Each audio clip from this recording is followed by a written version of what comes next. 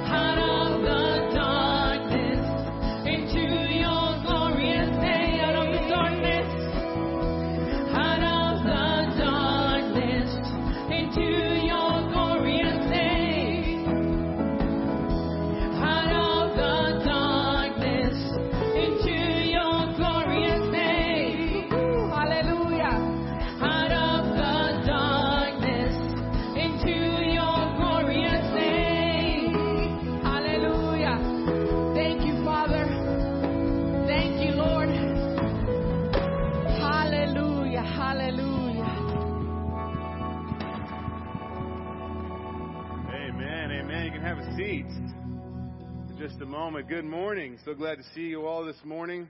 It's always a joy of the heart and in God's wiring of our hearts, our souls, to experience delight when we gather together as the brethren. And so I'm so delighted to see you all this morning. And great news, the projector is now working.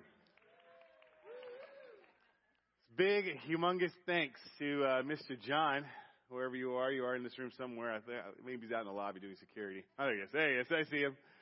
So Mr. John got on our A-frame wooden ladder. You know, it goes like this. It's really, really tall, the A-frame. But then the middle goes straight up. And he had to get all the way up to the top there. And that thing, it's wood, so it sways back and forth. And so he's working.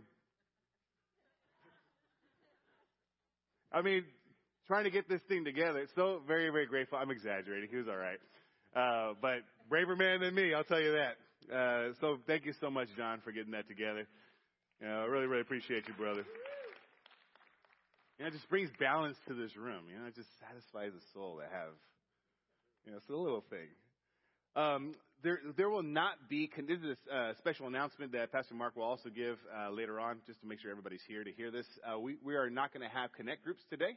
We're going to do a special meeting with our leaders. If you are a leader in any fashion, God has called you in leadership here at Calvary. We just want to share a couple of things with you. Would you please meet with us behind you to your left in the youth room, and we're going to be gathering there right after service is over today. So there'll be no connect groups this afternoon, later on this morning. And just want to welcome all the visitors. If you are a visitor, I want you to know that we are a praying church. We love to pray for one another. God has called us to pray for one another. It is interesting that the will of God is activated through our obedience in prayer. It's interesting that he does not need us for his will to be fulfilled, but he desires to use you to be a part of the fulfillment of his will. We get to partner with him in obedience through prayer. And so we would love to pray for you.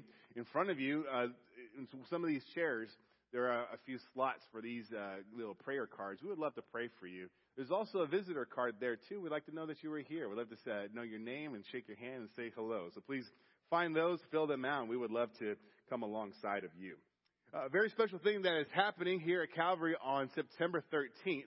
We are relaunching, or it's going to be a fall launch of two very special ministries for the little ones, for those who are 12th grade and under. Those, of course, some of those 12th graders are not so little. I talked to a guy named Sean a couple of weeks ago, and I literally look up to him. And I'm a tall person, and he's a lot taller than I am, and I was just very grateful for him. He is going to be part of our new worship team that the youth is going to have here at Calvary. Praise the Lord for that. He's a gentleman that has grown up in the leadership corps at a sister church that we have nearby here, a fellow, it's the big church, Second Baptist Church. They love the Lord there, and he's part of the leadership team there. But he's also a student I got to meet through Cru, and that's Campus Crusades for Christ at K Park. A really awesome young man. And he just graduated last year, but he's going to be helping us with worship. For the first time in 5 years, we're going to have worship in our youth ministry. Very, very excited about that. Amen. Lastly, for Wednesday, Awana is also starting. If you're not familiar with Awana, this is a perfect time to get familiar. Awana is a ministry that is the sole focus is to write the Word of God on the hearts of young children. It's to get them to not only memorize God's Word in a very fun and practical way, but also explain what they're memorizing, explain the meaning behind these passages that they're putting to their heart. And so I would encourage you to do a couple of things. If you know anybody with children, 5th grade and under, get them here on Wednesday, the 13th, as we have a special planning meeting, or not planning meeting, but an information meeting for the parents. And then at the end, all the kids are going to play against their parents in a game of laser tag. We are going to turn this whole children's room into a laser tag arena. Battlefield Houston is coming here to Calvary with inflatables and all kinds of obstacles and forts, and they're going to set all that up in the children's room. The youth are going to use it first.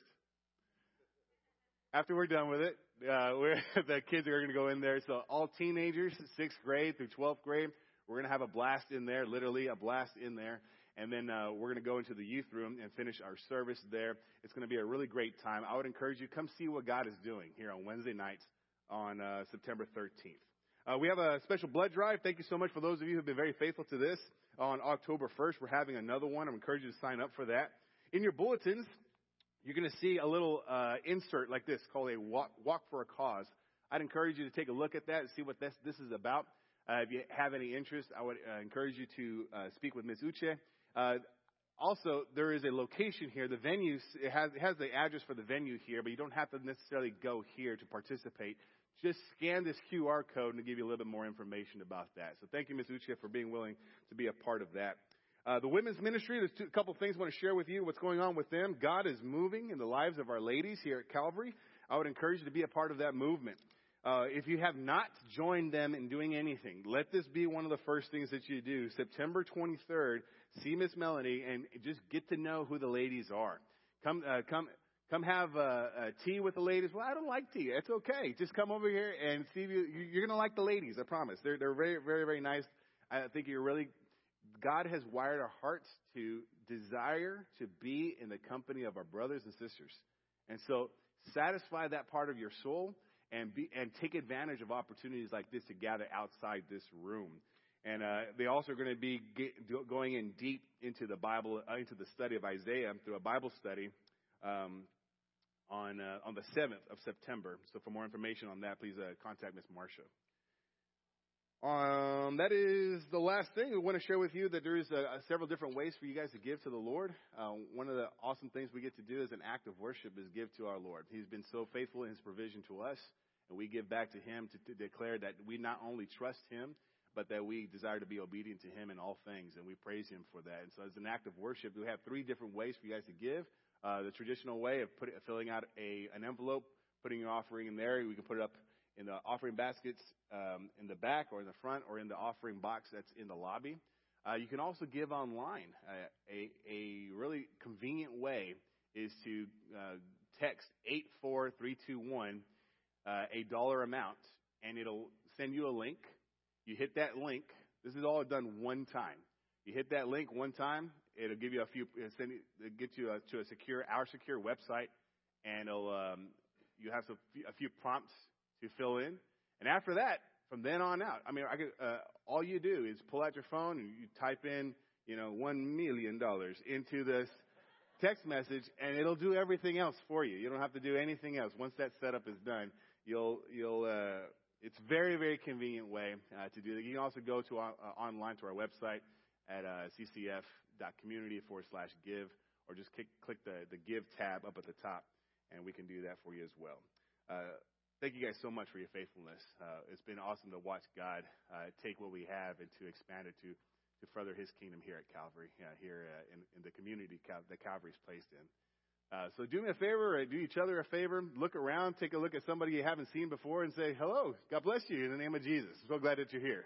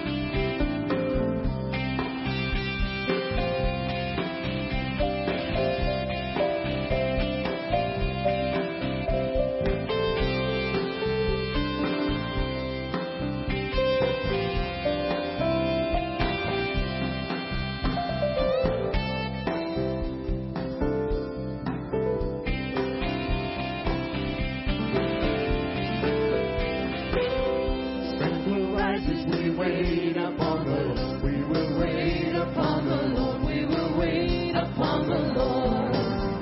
Strength will rise as we wait upon the Lord. We will wait upon the Lord. We will wait upon the Lord our God.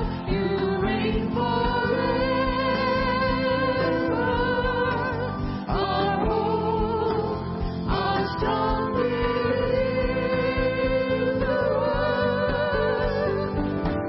You are the everlasting God.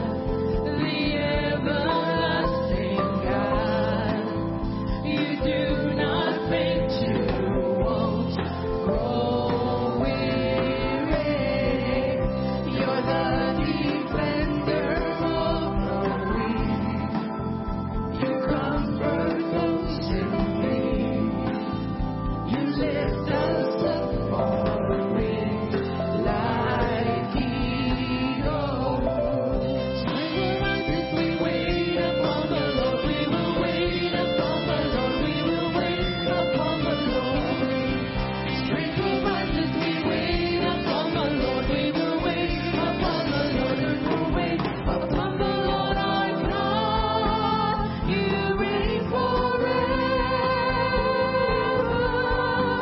Our hope, our strong deliverer.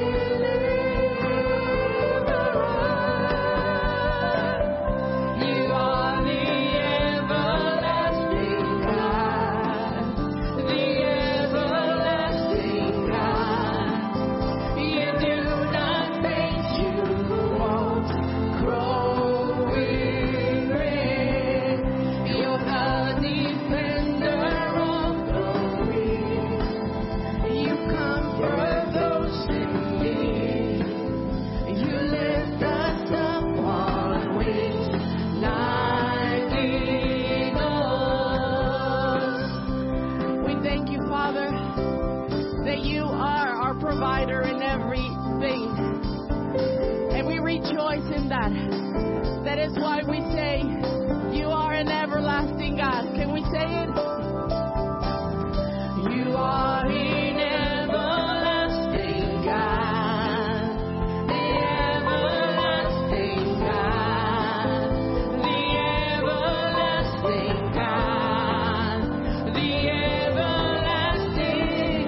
Strength will rise as we wait upon the Lord. We will wait upon the Lord. We will wait upon the Lord. Strength will rise as we wait upon the Lord. We will wait upon the Lord. We will wait upon the Lord our God. You reign forever. Our hope, our strong deliverer. You are the everlasting God. The everlasting God. You do not faint, you won't grow weary. You're the defender of the weak. You comfort those in need. You lift us up on wings like eagles. Hallelujah. We thank you, Father, that we can hope in you, Father. We have hope in you, Lord. And we praise you for that. Hallelujah, hallelujah, hallelujah. Praise God. Father, we lift our hands to you, Lord. We lift our hands to you. And we exalt your name, Lord.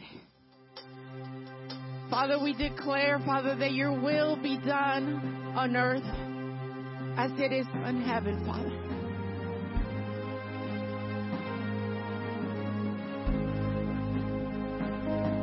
We exalt your name, Lord. We want to say that we love you, Lord. You have been good to us. And this is our way of expressing our gratitude, Lord. Just singing unto you. Our Father in heaven,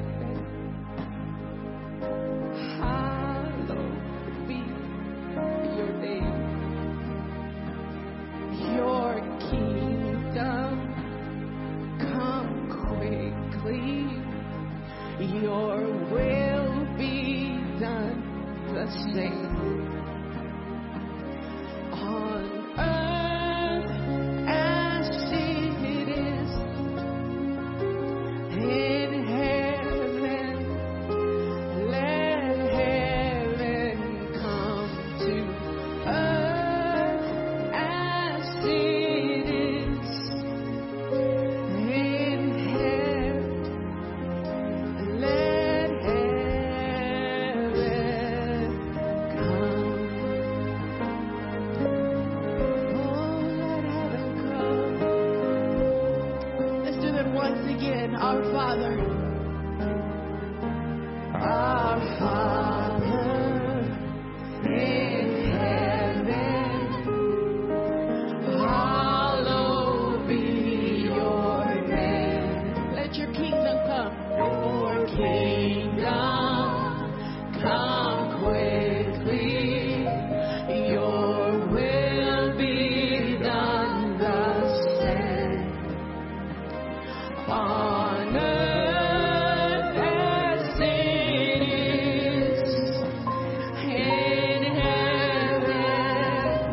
Let heaven come to earth as it is in heaven.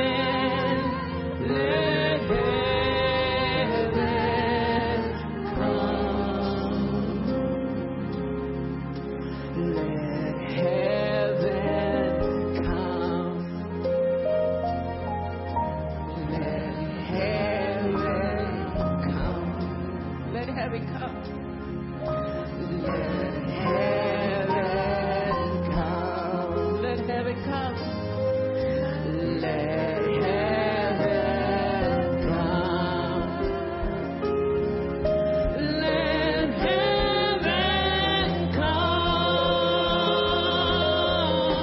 Let heaven come. Let heaven come. Let heaven come. Let heaven come. Yes, Lord. Let heaven come.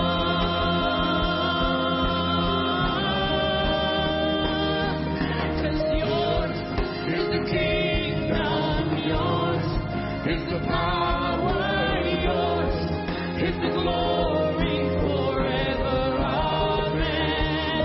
'Cause yours is the kingdom, yours is the power, yours is the glory forever. Amen. Yours is the kingdom, yours is the power, yours is the glory forever. Amen. 'Cause yours is the kingdom, yours is the power, yours is the glory forever. Amen.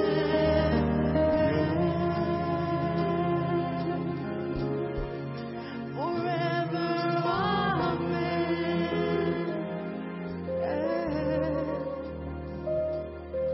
'Cause yours is the kingdom, yours is the power, yours is the glory forever. Amen. Amen. Hallelujah. Let's go ahead and have a seat. Come to that time of our service where we give praise to our sovereign God. We seek forgiveness from our forgiving, gracious God. It's just a time where we can just crawl up in His lap, let Him love on us.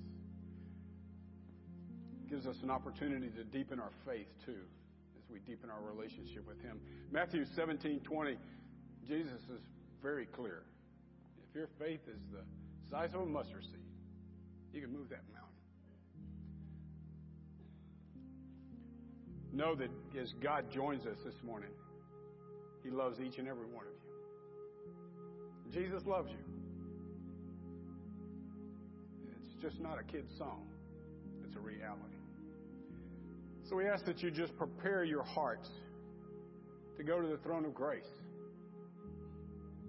to repent of any burden or tribulation or sin that you are carrying, to praise His name for anything He's blessed you with. Give thanks that He is a sovereign God, and that He is in control of all things, and that it's His will that we pray for, not our will. So bow your heads, prepare your hearts to go before our King.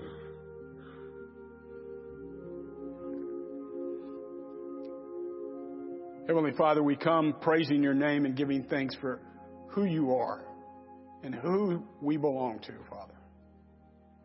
So I ask that you hear the cry of your people as they open their hearts, their minds, their very being to your will, to hear what you would say to them this morning, to be obedient to whatever change that you desire in their lives.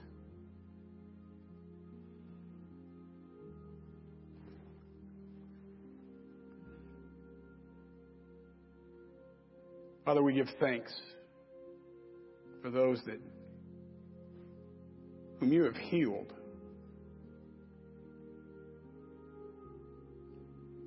Make their testimony be about you. We pray for those victims in Maui, Father. For those that have lost loved ones, for those that have lost everything.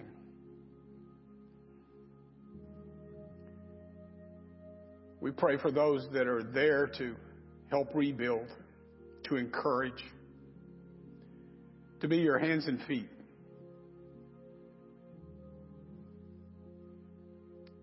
And Father, we stand in the gap against those who would try to take advantage of those that are suffering there, Father. We pray for those families that have lost loved ones,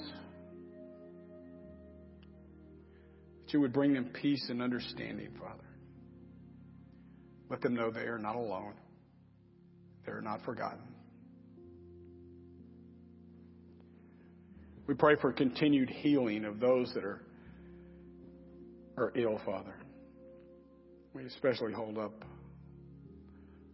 Layla as the doctors try to discern where her pain is coming from.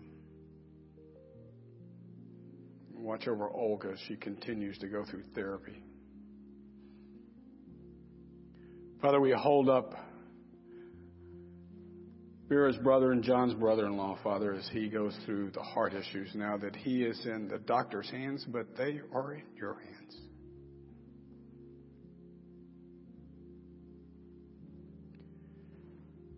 Pray that for those that are going through cancer treatments, Father. An opportunity for you to work a miracle in somebody's life. We pray for those that are still suffering in Ukraine. We pray for those that are being persecuted everywhere, Father, because they pronounce the name of Jesus.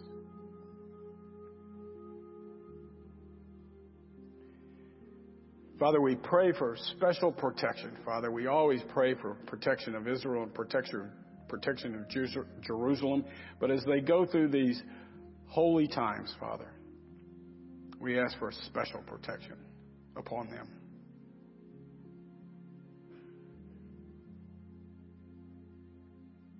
We pray for those that are away from us. We pray for travel mercies to bring them back safely. We pray for those that protect us here and abroad, for those families of military men and women.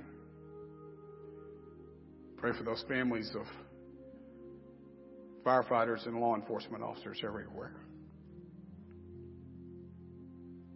As you protect each and every one of them.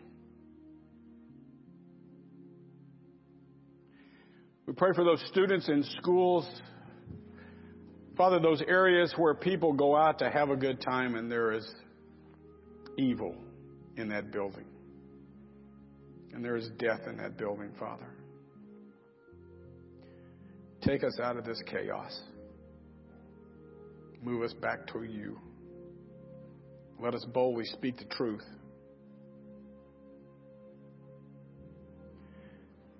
We pray for our nation's leaders, our local leaders, our state leaders, Father, that they would hear that small, still voice as you speak to them. Draw them near. Draw this nation back to where you had it long ago, Father. That we are one nation under your name.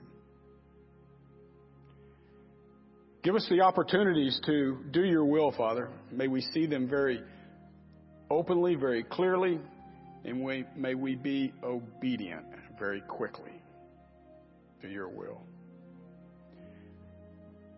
We pray for your message today. May you use Pastor Mark to speak to each and every one of us. We pray for your church here. We pray for your church universal. Father, forgive us of our sins. Forgive us when we don't realize that we have sinned, especially against one another. Draw us closer to you. And more than anything, Father, we pray that thy will be done in our lives and in the lives of this church. In your Son's name we pray. Amen. Can we give the worship team a round of applause? It's a great job that they're doing. We're also, I believe, we're dismissing the kiddos for Children's Church at this time. And so help me welcome to the podium Pastor Mark.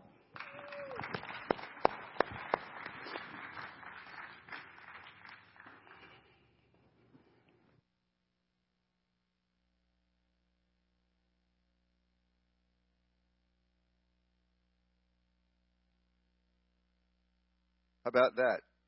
Now I'm doing good. Can you hear me now? The front row thought I was just talking to them. Apparently I was. There we go.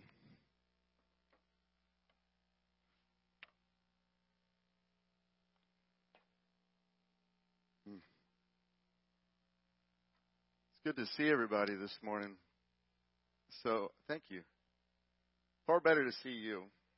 Truly. I see me all the time, so. We are going through a series right now on the Ten Commandments. And this morning I'm calling this message, The Image in the Name. The Image in the Name.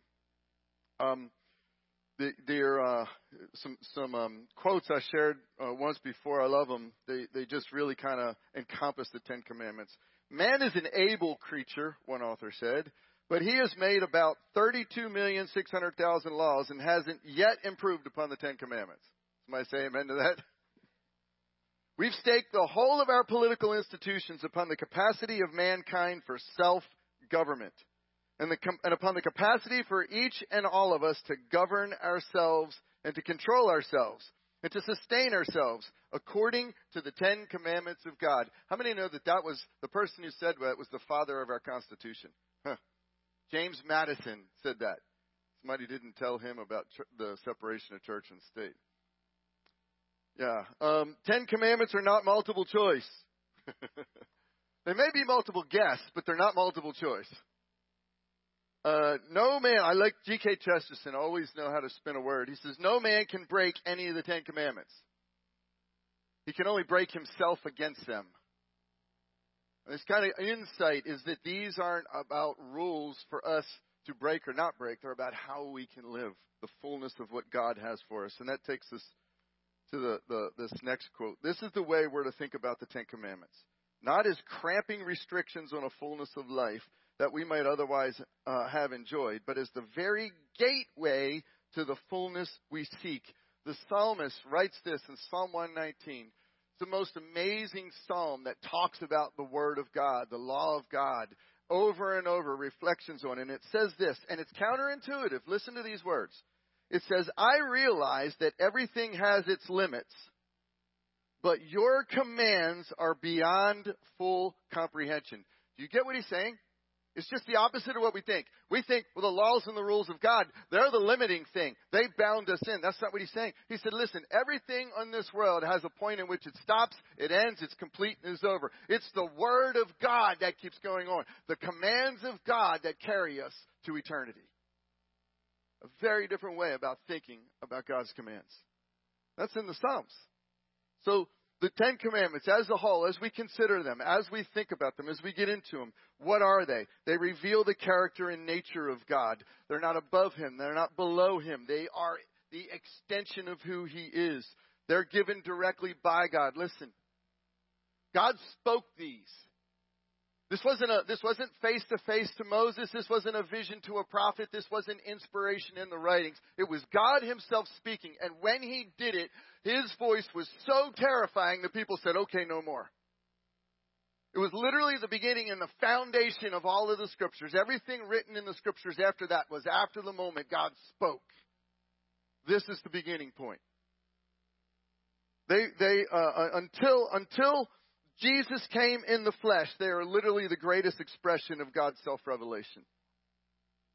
They reveal God's character and nature. They're given directly by God. They're based on creation. And we're going to spend some time unpacking that this morning. It is so important to understanding them. They create a covenant constitution for Israel.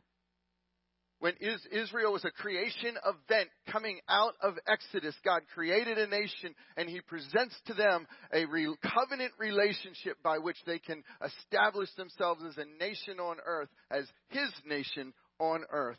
And finally, they mediate a personal relationship with God and provide universal moral ideals for social well-being. That's absolutely fascinating. I know it's a lot of big words, but think about it for a minute. On the one side, they're a constitution for an entire nation. On the other side, they mediate a personal relationship between you and God personally. All of the yous in the Ten Commandments are you singular. You singular. It's the way that a nation as a whole reflects God is when all the people reflect God. Well, that should tell us about the kingdom of God, period. And they provide a universal moral ideals for social well-being. Do you want to know how to bring social well-being? Bring the kingdom of God. When you bring the kingdom of God, you bring His nature. When you bring His nature, you bring those things that extend for His nature, the Ten Commandments. So, we look at the Ten Commandments. There's a chart of them here. There's a couple of different traditions about how they're numbered, because they don't actually say this is number 1, this is number 2. So different traditions will group them differently. But what we've considered so far is I am Yahweh your God. It's a statement of faith by which we embrace our Lord. We're made righteous before Him. What did He do? He brought us out of slavery. He brought Israel out of Egypt. He brought us out of sin and death. It's literally a creation event. I am Yahweh your God. What else have we considered? You shall have no other gods before me. It is a marriage covenant language. We are what? To forsake all others. Anybody heard those language before? To have no other gods is to forsake all others. Before me literally means in His presence. There is not a place we can go. The psalmist says, should I go to the heavens? Should I go to the pit of death? I can't escape your presence. We shall forsake all others. And so this morning, we're going to consider, you shall not make an image, and you shall not bear the name of Yahweh in vain. They go together. You shall not make an image, and you shall not bear the name of Yahweh in vain. So the Ten Commandments, if you go to the next chart, are actually have 3 sections to them. So if you look at the first section, it's about your relationship with God. I am Yahweh your God. You shall have no other gods before me. You shall not make an image. You shall not bear the name of Yahweh in vain. Then there's the fourth, well, depending on how you number them, the 4th commandment. That's a transition commandment. Remember the Sabbath. And then you have the last set that's about a relationship with others. Now, I want you to notice something here. This is not an accidental way this is put together. And it's going to play right into where we're going this morning. Take a look at something. This relationship we have with other is in descending offense to us being in the image and bearing the name of God. Think about it. Honor your father and mother is number one. Why? Because that's where you get the understanding to be the image of God and to bear his name. You shall not murder. Why? Because you are killing the image of God when you do. You shall not commit adultery. Why? Because you are breaking through the very covenant relationship that establishes the image of God on this earth. You shall not steal. Why? Because you are taking from the image of God in someone else. You shall not bear false witness. Why? Because you are tearing down the image of God by lying about it about someone else. You shall not covet. In other words, it even goes to the point of your motives and how you deal with the image of God in the world. Is that not amazing? That's not accidental. So, these commandments, these two that we're looking at this morning, that we're taking together, you shall not make an image and you shall not bear the name of Yahweh in vain. These are connected together. The images reflect creation. To be his imager reflects creation. Bearing his name reflects being a new creation. Not making an image of what? Of creation. Why? Because you're to bear his name and be a new creation. That's where we're going to go with this. So, in order to do this, we need to go ahead and take a look at creation. We're going to go back to creation. If you want to understand the Ten Commandments, you have to put them in the context of creation. Moses actually wrote the creation narrative for us after God gave the Ten Commandments. Now, in the ancient world, there were a lot of different myths that attempted to explain creation. And in most of those myths, you had a battle of the gods. You had this great abyss, this sea abyss, and these gods would battle it out. And the good gods would beat the bad gods, and that's how we got order out of chaos. And so all of these, it's interesting, when you go back to these stories and you look at the story, you look at the creation story that Moses wrote, he point for point polemically addresses all of these stories. Except instead of it being these fantastical stories, it is a straightforward theology. It wasn't your gods, it was Yahweh. It wasn't a great battle, it was his word. And ultimately, what all of creation was created to glorify him, and we were created to be imagers in it. And he is literally responding to all the stories in the world. In the beginning, God created the heavens and the earth. Now, all of the stories start out with this preconditional understanding of the universe. The earth was without form and void. Darkness was over the face of the deep, and the Spirit of God was hovering over the face of the waters. What they understood, the picture in your mind was to have this picture of what's called third evil. What is third evil? Think tornadoes, hurricanes, storms, place that life can't exist. It's dangerous to life, and there is this premortal condition in which there's darkness, there's light. You have when he says without form, it means utter chaos, no shape. When it says void, it means empty of all life. When it says darkness, picture, we went to a cavern one time. Anybody ever been to a cavern? You go down in the caves, you get down in these caves, and they saw everybody freeze, okay, and then hold on to something or whatever, and they turn the lights out, and you can't see your hand right here. That kind of darkness, no light whatsoever. There is, and that word deep and waters literally refer to, they understood, a bottomless abyss. This is where we get the word abyss from, this deep sea. And so it's into this picture, this third evil that God speaks. It's the Word of God that creates life. It's the Word of God that bounds third evil. No, it's the Word of God that's eternal, that overcomes. So what does he do with light? With darkness, he speaks light. And he says, darkness, you can go this far and no more. You can only be here at night, and now we have light.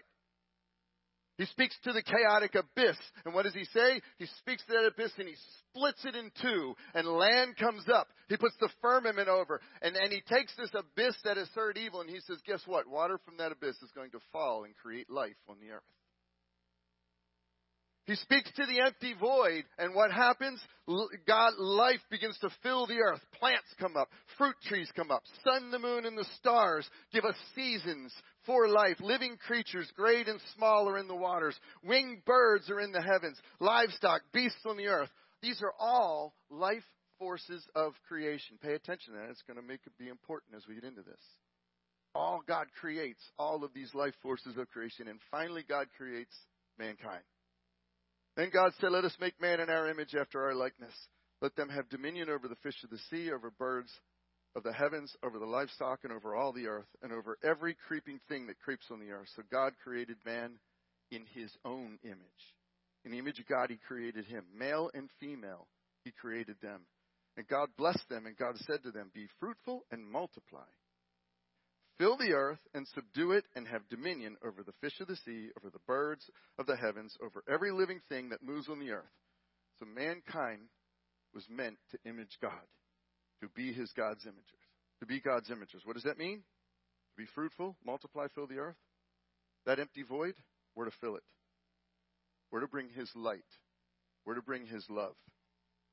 We're to bring his life. To subdue and dominion, we're to confront the chaos just like God did. We're to bring godly order. We're to destroy the works of the devil as Christ did. We're to carry on the work he begun, not by ourselves, but in conjunction with him. All right. So we've looked at creation a bit. Now we're going to look at these commandments. You shall not make an image, and you shall not bear the name of Yahweh in vain. How does this creation fit in here? So, Exodus 20, verse 4, you shall not make for yourself a carved image or any likeness of anything that's in heaven above or that's in earth beneath. So don't make a carved image of anything that looks like something in heaven above or earth beneath that's under the water. What did we just hear in creation? Heaven above, earth on top, under the water. Notice how it's tying to creation. You shall not bow down to them or serve them, for I, the Lord your God, am a jealous God, visiting the iniquity of the fathers on the children to the third and fourth generation of those who hate me, but showing steadfast love to those who love me and keep my commandments. Now, Pastor Herson went over that second part, but the images is what we're going to focus on.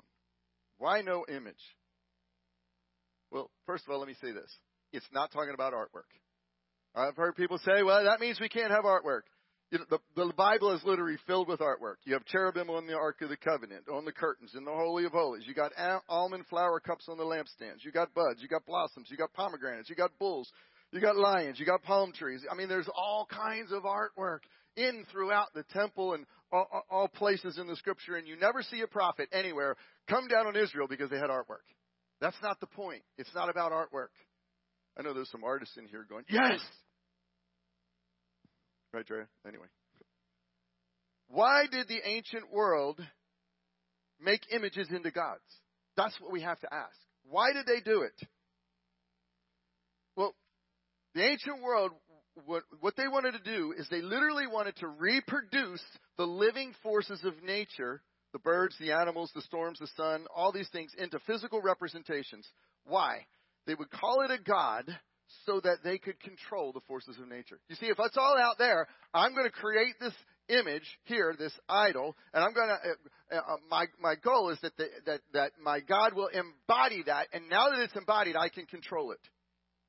But do you see what's wrong with that logic? The moment you've done that, you've literally subverted the order of creation. You just turned it on its head. How do we do that? What did creation actually teach us? It says, let us make man after our image, after our likeness. Let them, man, have dominion over the fish of the sea, over the birds of heaven, etc. Right? We just read that. So, our dominion over the created order doesn't come by making an image and bowing down to it. You don't get dominion when you make an image and you bow down to it. What happens? You just gave dominion of the image over you. And the very thing you were trying to do to control what's around you, you actually give up the very thing you had to bring dominion to it.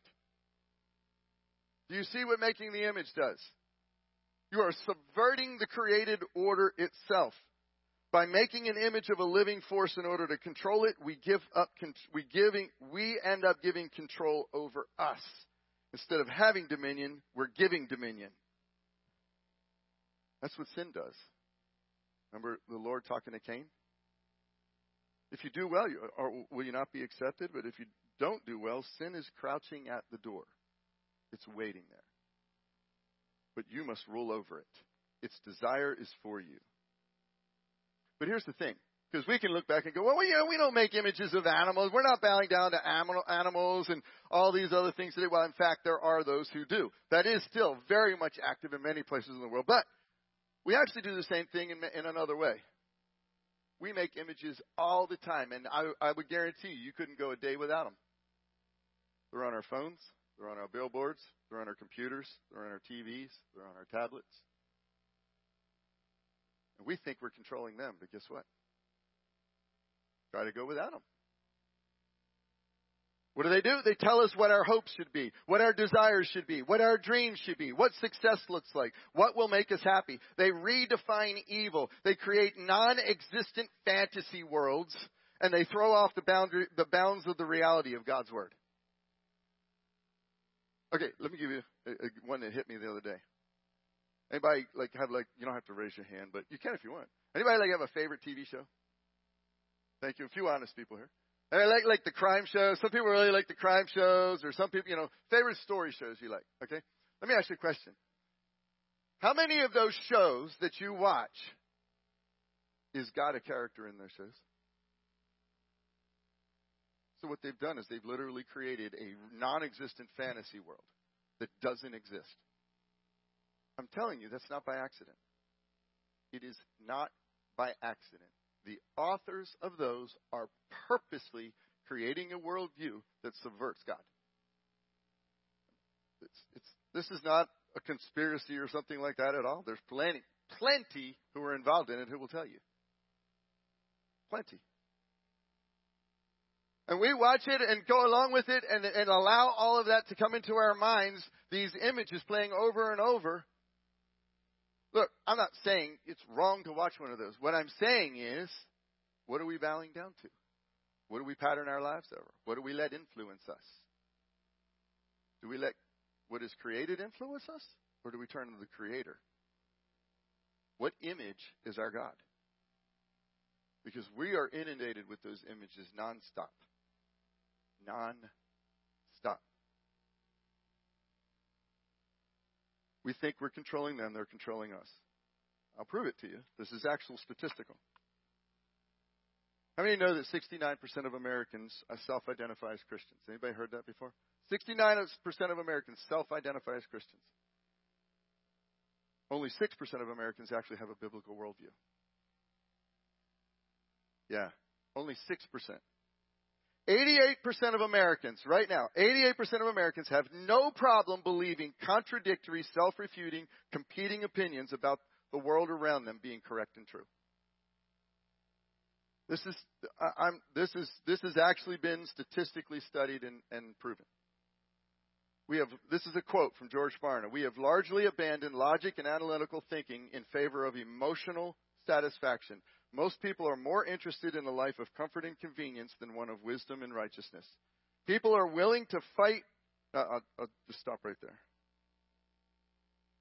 That's where we've come to. And I'm here to say, if 69% of the people self-identify as Christians, only 6% of that have that worldview, that means that's the church.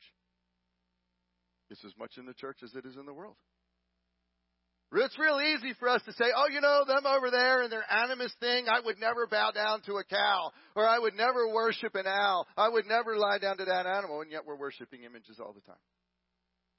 How do we know? Because we take the images around us and exalt them over the Word of God.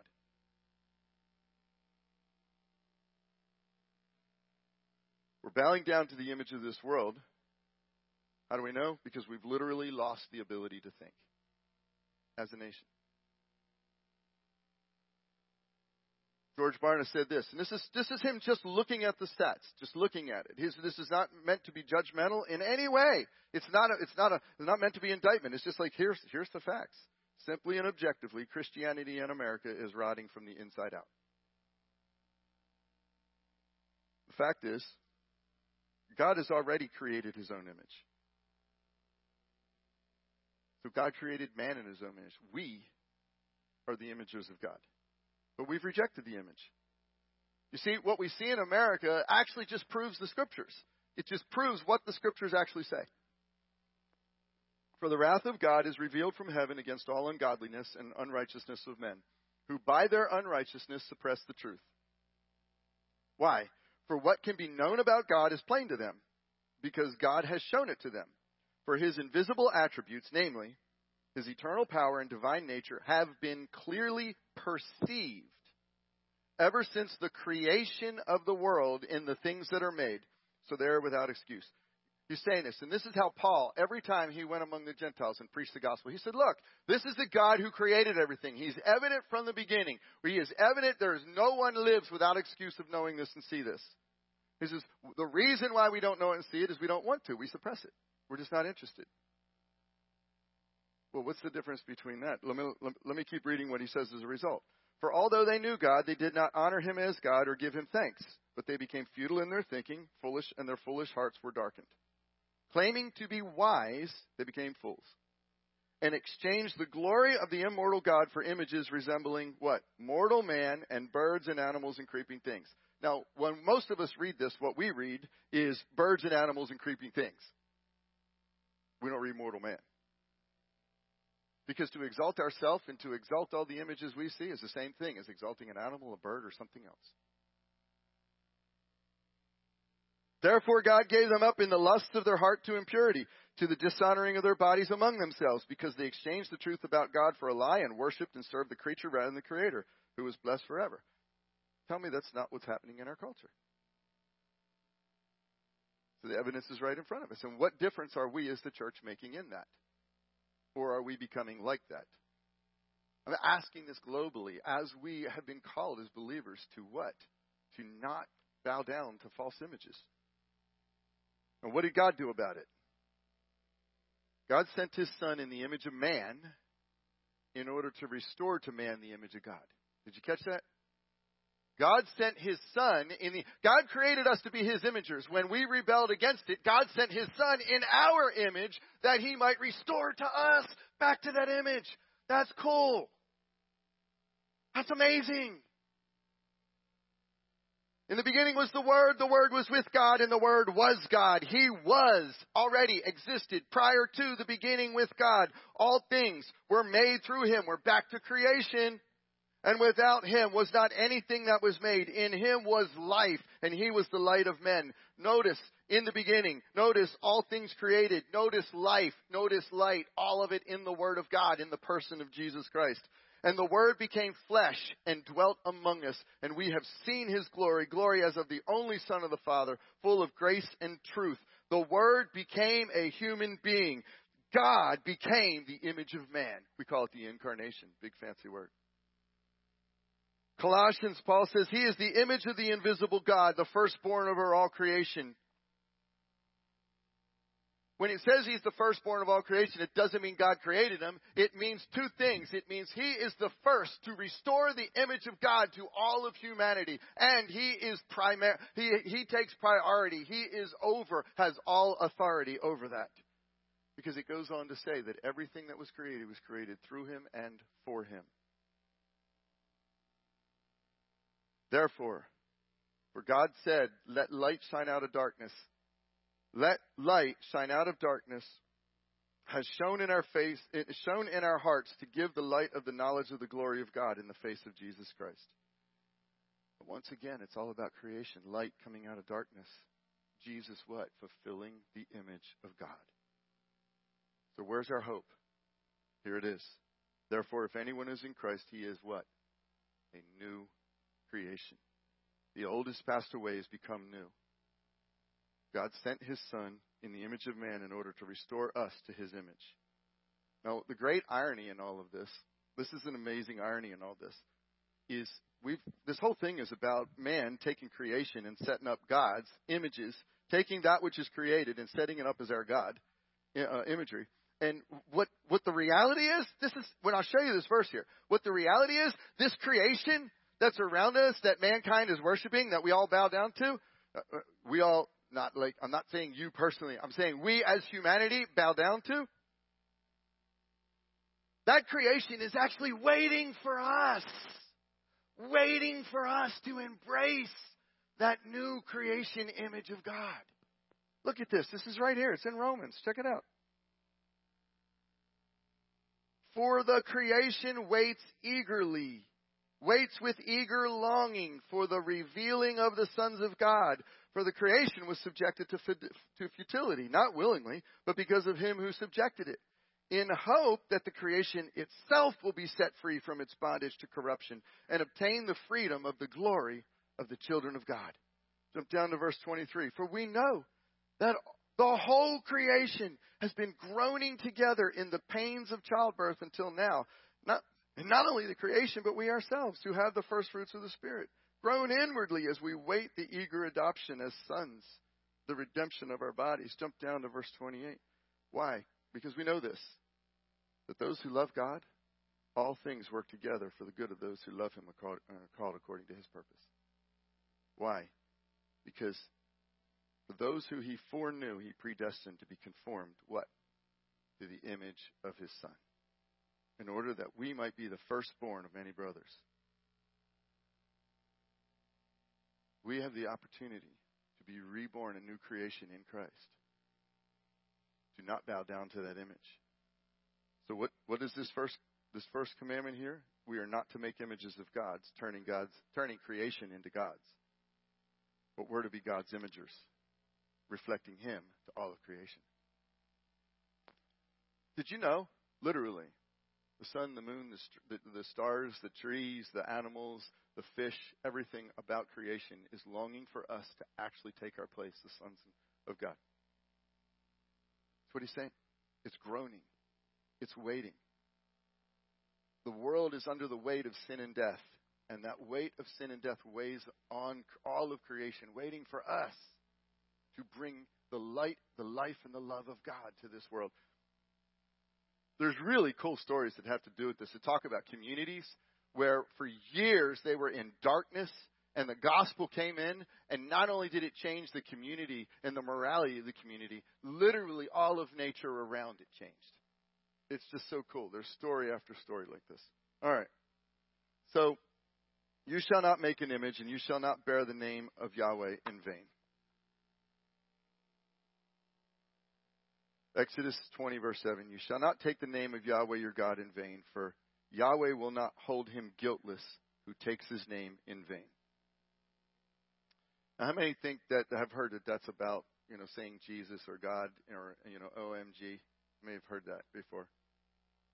Well, only a couple of people? Oh, yeah, okay. Most people think that's all about, not cussing and then putting God's name in there. Like, that's really bad.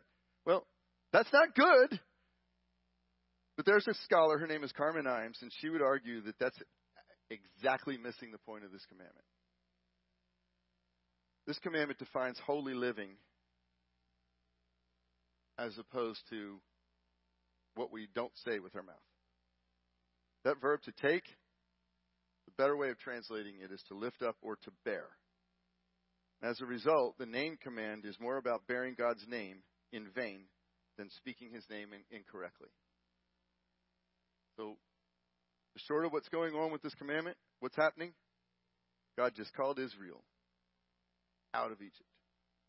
He wooed them. He says, I brought you out on eagle's wings. I overpowered Egyptians, showing my power to you over and over and over. I wooed you. I brought you to this place, and I'm telling you right now, you are my treasured possession. You are the ones that I love. I am going to make you a kingdom, an entire kingdom of priests, a holy nation, a royal priesthood. And he begins to form this covenant relationship with them. And in so doing, what are they going to do? What happens when you walk forward down the altar? And you stand there and you make a vow before God in heaven, before man. And you connect yourself for life, forsaking all others, to this other person. You take on their name. And he says, don't do that in vain. Don't do that in vain. I will not take it lightly if you say you're bearing my name and you don't do this with holiness. You don't reflect me with holiness. You don't reflect me in what you're about and what you do and where you go and how you live your life. If you call yourself by my name and you do business like the world, you have taken my name in vain. If you call yourself by my name, and you don't treat your neighbor with love, you have taken my name in vain. He says, do you want the prime example of what it means to take God's name? The prime example is Jesus himself. Because when Jesus came, he took the name of God. And we'll finish that next week. Let's pray. Father, we bless you.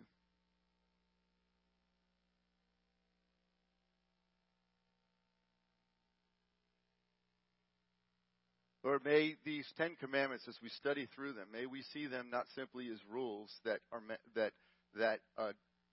keep us from, but as the means to experience you, the means to reflect you. Father, may we consider ways in which we have bowed down to the images of the world, which we've created images of the world that have become greater to you than us, where we have taken creation in some form and fashion and allowed it to define our hopes, our desires, our successes, allowed it to define right, wrong, evil, instead of your word. And Father, may we turn from that. May we turn to the one who bears your name and desires to give that name to us, that we might reflect it. Pray these things in Jesus' name. Amen. So, before we close out this morning, just one brief announcement. Immediately after service, over here in the youth room, Pastor Zeke had mentioned this in the opening announcements. If we want to have a meeting in lieu of our Connect groups, we don't do this often. We just when certain moments, special moments come along, that things that we need to communicate with everyone. So, if you all, anyone who is a leader, we ask that you please be there. If you are a member here and would like to be a part of the meeting, you're welcome to join us. So we welcome you to join us as well. We have some things that we need to announce and talk about. So, but please, that'll be immediately after service, right over here in the youth room. Our goal is to not keep everyone long, but there's some important things we really want to share and talk about. So, if we can do that, we really appreciate it. Lorena? Why don't we stand up and end our service? And I pray you have an awesome day today. Enjoy this day with your family and have a wonderful afternoon. Amen. You called my name and I ran.